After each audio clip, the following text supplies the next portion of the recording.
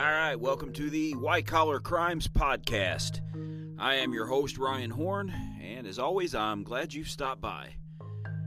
Hope you've had a good week, good weekend for us. We took in the Oppenheimer movie. Good movie, but if you go, I'm sure you've heard the length and all of that, and yes, it is a rather long movie, about a 3-hour movie, but some solid acting, directing, things like that taking place in it. So overall, it was good afternoon out when we caught it. So again, hope you are doing pretty well. Michael Cohen, that's a name you probably remember hearing a lot in the last few years. He is a former disgraced attorney now. He's famous for at one time being a personal attorney for former President Trump. But who is Michael Cohen and what all has he been involved in? Well, Michael Cohen grew up in a well-to-do Jewish family, and his mom was a nurse and his father was a surgeon. So pretty good background to grow into. Sure, he probably didn't hurt for much if your dad was a surgeon and your mom's a nurse. He probably grew up in a pretty upper class, pretty well-to-do family. But in 1991, Cohen got his law degree from the Thomas M. Cooley Law School in Michigan. And that's a pretty well-known law school. I actually do know an attorney personally that went to that law school. So it is a pretty well-known one. I don't think it's considered like one of the upper echelon ones, if I recall correctly about it. But it certainly is a good and well-known law school. So he gets a law degree from there in 1991. And Cohen primarily worked in private practice in personal injury, and any of you know anything about law practices or anything like that, that is one of the areas of law practice where you can make a lot of money if you're really good at it. I mean, you can in a lot of different law practices, but a lot of the big bucks are in personal injury, and if you're really good at it, you can make a name for yourself. There's several attorneys that have become multimillionaires because of their skills in this sector. So he goes into work in personal injury, and at that time did a little bit of work for the Atlantic Casino.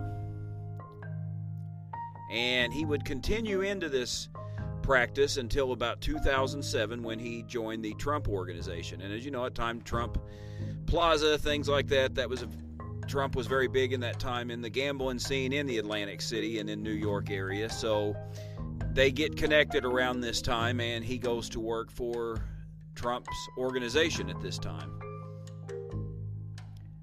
Now, over the years, he also came into prominence owning several taxi businesses, which most of the time has been a pretty lucrative business, I would think, although now with Uber and Lyft and a lot of these rideshare companies that have come out where anybody with a car and a smartphone can pretty much become an independent contractor in their own taxi service. I imagine this is an industry that's probably taken some hits over the years. In fact, there have been some cases that have come up in court, some lawsuits. I believe it's in California, and there might have been some other states that had some suits brought up on this. But so far, because a lot of the taxi companies, their beef was that by most of the time state regulations, they're required to have licensing and a lot of different things like that, where people operating as independent Uber, Lyft, or whatever type of rideshare drivers are not required to do this, and therefore they save a lot of money and headaches that the taxi companies are required to do, which it is kind of strange. I'm not sure I understand the court's logic on this, but nonetheless, that's probably a business, I would say, even though Mr. Cohen made a lot of money on it over the years, I would say right now a lot of people that are in the taxi business probably are struggling. And certainly, most businesses, a lot of them did take hits during the COVID epidemic that happened in the last few years. That cut into a lot of businesses because I'm sure a lot of people just simply weren't going anywhere. If you were in a state of Illinois like mine or some of these other states that were completely locked down during this time, people weren't going much of anywhere. So anybody in a taxi or even the rideshare businesses, I know Uber and some of these other companies like that took some big hits during that time too. But he made his bones, made some pretty good money, not only in personal injury, but he also made it owning several taxi businesses. And he also came into Manhattan real estate, owning a few apartment buildings. And let's face it, New York is the place to build a real estate empire. It's certainly how he came in contact with Donald Trump at this time. We've talked about Leona Helmsley on here a while back in the early days of this podcast, how she built a real estate empire there in New York, only to not pay her taxes and arrogantly defy the law before she found herself in prison, but nonetheless did build a pretty hefty real estate empire at that time. So it's a good place if you are in business. If you're in that business, it's a good place where you can make a lot of money if you're good at it. In fact, one of the buildings he purchased was said to be worth over $50 million, which for an apartment building, I don't know about you folks, most of you where you're listening at, but I know certainly in my area, apartment buildings are not worth $50 million. There's some nice ones in my area, and probably in your area where most of you are listening from, you can find somewhere around that's got a pretty nice apartment building, especially a lot of apartment buildings. If you go to Carbondale, near where I'm at, a university town, and probably the university towns where you are, a lot of apartments and a lot of real estate investment. Makes sense to do that because that's where people are going to be renting and needing a home, so that's a good place to start businesses like that. But I don't know of any in my area that are worth over $50 million. Now, his political involvement in that time, though, was mixed, because he was at that time, he had been known for supporting Democratic presidential candidates Barack Obama and Michael Dukakis. And for those younger viewers, Michael Dukakis was the 1988 candidate for president, the Democrat nominee, and he lost to then Vice President George H.W. Bush, who was W's father, in the 1988 election. And at that time, I believe Dukakis was serving as the governor of Massachusetts. So he would later support Trump in his presidential aspirations, but also something to keep in mind, too. At this time, if I recall correctly, around 2007, Donald Trump might have also himself been a registered Democrat at this time before switching political parties. But nonetheless, he was known to kind of mix his support up, probably wherever was most advantageous for him, and that's who he oftentimes threw his money and support behind. And he had a little interest in politics himself. In fact, he also ran unsuccessfully for the New York City Council. And that's a pretty prestigious council to be on. Even if you're not the mayor, to be a city councilman in a city the size of New York you're going to have a bigger district. Probably your ward, as they're called where I live, most of the aldermen and city councilmen, where they operate out of, it's usually called a ward. But whatever ward it is you represent in New York, it's going to be huge, probably bigger than most congressional districts out there. So something that he aspired to, he had an interest in politics, but he was not able to win this election or get this seat. But nonetheless, he stayed actively involved politically, donating money, keeping the political connections, making the deals, wheeling and dealing, getting the real estate deals. All that to kind of build himself a good little empire, and also a law practice. As I said earlier on, as you remember, he was also pretty good in the personal injury sector of practicing law. Now, in 2018, he began to pop up, though, on the radar of federal law enforcement. How many times have we said that on this podcast? They oftentimes start out doing well, but they get a little bit, as that saying goes, too big for their britches and kind of branch out. Maybe make a careless mistake or two, and before you know it, they are on the radar of federal law enforcement, or sometimes even state and local law enforcement. As I said, this all happens in 2018, and in April of 2018, his home and law office were raided and searched by federal agents. Now, agents searched several items, some related allegedly to Trump's payment to adult film actress Stormy Daniels. And I know most of you probably remember that ordeal from just a few years back, although I believe Trump did win out in court where she was required to, I think, even pay some of his legal expenses, if I recall correctly. But the scandal was at that time that he had an affair with her and had paid her hush money to stay quiet. Well, by August, the feds had had announced that they were wrapping up their investigation. So Cohen, seeing the writing on the wall, what's coming, and he's an attorney, he knows the court system, probably knows what's up, he decides to turn himself in on August 21st of 2018, so we're talking about 4 months or so after they've raided his place, sees the writing on the wall and turns himself in at the time that he was indicted and charged with 5 counts of tax evasion and 1 count of making a false statement to a financial institution, 1 count of unlawful corporate contribution, and 1 count of making an excessive campaign contribution at the request of a candidate. So he was making some illegal campaign contributions, lying about financial records, probably to get loans and things like that for his real estate empire. And as we've seen so many times on this podcast that's brought so many down, again, Leona Helmsley, Wesley Snipes, different ones we've talked about, the tax man ends up being his undoing. And that's who ends up, part of what's bringing him down here was not paying the taxes, although he had also made some illegal corporate contributions as well as illegal political contributions. Now, by November 2018, he had pled guilty to lying to the House and Senate Intelligence Committee. Now, I remember the Bill Murray quote, and this Bill Murray, the actor and comedian, he said, when they lie to us, meaning Congress, House, Senate, or politicians in general, I guess, that's just political rhetoric or just a broken promise. When we lie to them, we go to jail. And that's a good point, regardless of your politics. I think whether you're Democrat, Republican, or Independent, or if you're listening from overseas and have different political affiliations, regardless of that, I think we can all be in agreement that there is, I think, some level of truth to that. Because if you are under oath before a House or Senate committee and they determine that you've perjured yourself or lied or whatever, they are most likely going to be coming at you and locking you up. And that's exactly what happened to Cohen.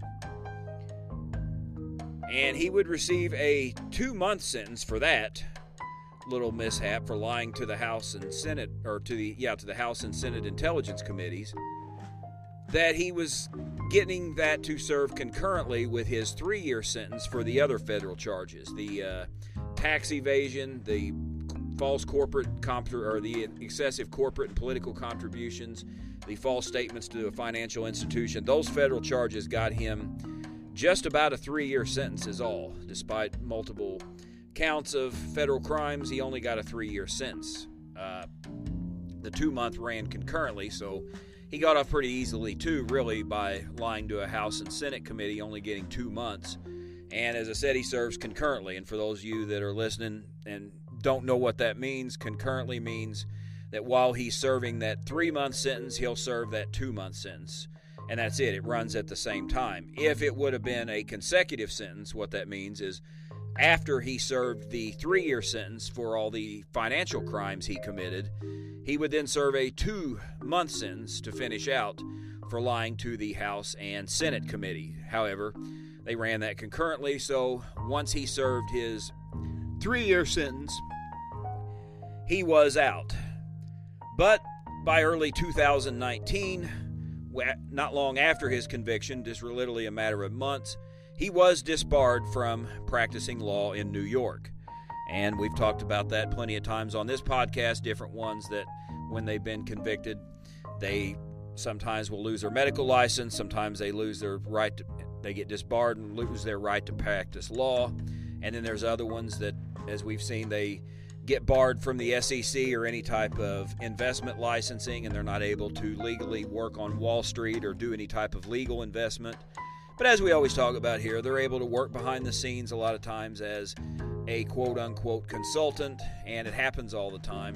So it doesn't always mean the end of their career. It just kind of changes where they're at. They're not going to be out in the forefront and out in the scene, so to speak, and in the limelight, but they can still certainly operate behind the scenes, and many do, I'm sure. But by 2019, just a few months after his federal convictions, they decide to disbar him from practicing law in the state of New York. Now, he reported to the Otisville Federal Prison in New York in May of 2019. So he didn't even have to go out of state. A lot of these ones that we've talked about sometimes get pulled to other states. I believe Martha Stewart, we talked about, she got drug all the way down to West Virginia from where she was at to have to serve her time in. So sometimes some of them get pulled a long way from home, and some of them get to report in their own home state or probably not far from their backyard. And I'm sure his political connections and wealth and privilege and things like that afforded him that, where he was able to go into what was really reported, and I can remember this at the time too, that it was almost like a white-collar resort for white-collar criminals. It really wasn't like a prison. It was more like, again, just kind of a white-collar resort for some of these guys to do a little bit of time. And I can remember some of the luxuries they were talking about there. I believe there was like a pool and tennis courts and things like that being reported that was going on. So it certainly wasn't like he was in prison. And we've talked about other privileges some of them get. When Jeffrey Epstein first got convicted of some of the multiple sex crimes that he had been involved in down in Florida, he was given a work release program where he barely spent any time in jail at all. Just pretty much would come in at night to sleep, and that was about it. So money and connections can certainly have its privileges in the justice system, even beyond conviction, when it comes to how you report or how you are incarcerated and even do your time. But with the COVID thing, again, going back to that, and any of you out there listening, I'm sure most, if not all of you, remember that madness from just a few years ago. And when we're talking May of 2020, it's really at the height of when the panic and things were really breaking out for it. So to clear room from the prison after serving probably not even half of his actual sentence behind bars, he was moved to house arrest. Now, that does sometimes happen too, as we've talked about prior to release. Some of them are transitioned to what's called a halfway house or something like that to kind of get them ready for life out on the outside. And sometimes more for pretrial, you will see house arrest where somebody, while they're awaiting charges, maybe if they've got the right connections, or in a situation like this, if jails are crowded or you've got a pandemic going on or something like that, sometimes the courts will order them to serve house arrest where they don't leave their house. Many times this accompanies the electronic monitoring. You guys have seen the ankle bracelets. Deal with those all the time at my real job, and it's kind of a pain, and they are, I think, quite overrated on their effectiveness. I'm sure you've all seen the horror stories many a times where people cut them off and go on the lam and take off running. It's not hard to do. They are not near the crime stopper that people think they are, but that again is not that unusual, especially during that time. I can remember there were a lot of releases from the jails and prisons, and a lot of them weren't taking anyone in unless it was a very serious, kind of like violent offense for anybody to be admitted. So I don't think it was necessarily just his wealth or privilege at that time that got this. It was mainly just due to the madness that went on at that time for COVID. So he got to basically serve out about the last half of his sentence from home, which, if all of us recall, in May 2020, a lot of us were serving sentences in our homes. A lot of people were locked down. Thankfully, I did not miss work. They didn't shut my work down, but I have plenty of friends and family that did have that happen to them, and they basically were doing prison sentences in their homes. So not a real pleasant time that I recall, and glad we have certainly moved beyond that. But that's where he got to finish out the last part of his sentence, and he was finally released for good in July of 2020, and supposedly went to work as a quote-unquote consultant for a political action committee, which raised money for political candidates to support their causes. Again, behind the scenes, it's easy to have that label and just kind of do whatever you want without anybody watching you and without the licensing and regulation that go with that, or with that being at risk of losing that if you get caught.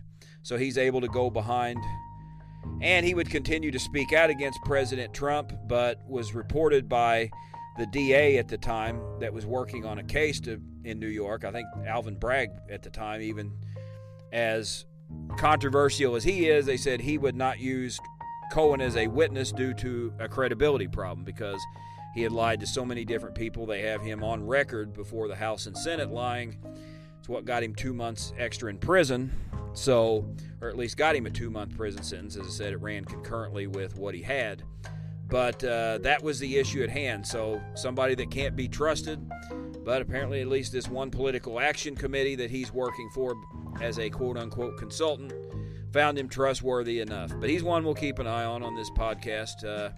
He's out and he's a free man, so he's certainly able to commit more crimes if he needs to, because that's often something we like to look at on this podcast, is what they are going to do after release. Now, a lot of them we've talked about have died in prison or are never getting out of prison, but he's one, obviously, that's out right now, so only time will tell whether he will reoffend. Again, he's not going to be able to practice law, but he can certainly still work behind the scenes as a consultant. So we will kind of keep an eye on that and see. But we thank you for keeping an eye on things and being part of this podcast. We hope that you will tune in and join us next week. Follow us on our Facebook page, White Collar Crimes, and email me at ryanhornvt@gmail.com if you want to be on this podcast, or even if you have an idea for this podcast. Be sure and like us and follow us on Spotify or Apple or wherever you're hearing this. Give us the good old 5-star rating. Help pass it along and keep this going. And as I always like to say too, be sure and visit your local pet shelter. Wife and I got 2 adorable foster puppies right now we got from a local shelter here. They are going to be adopted and going to their new home on July 31st, so we won't have them long, but it's brought us a lot of joy over the years. Highly recommend you consider fostering from your local shelter as well. So be sure and tune in to us next week. We appreciate you being here for this one. And if you have an idea for a show, like I said, or if you want to be on, please do. We'd love either one. So God bless and have a good week. We will see you back here all again next week.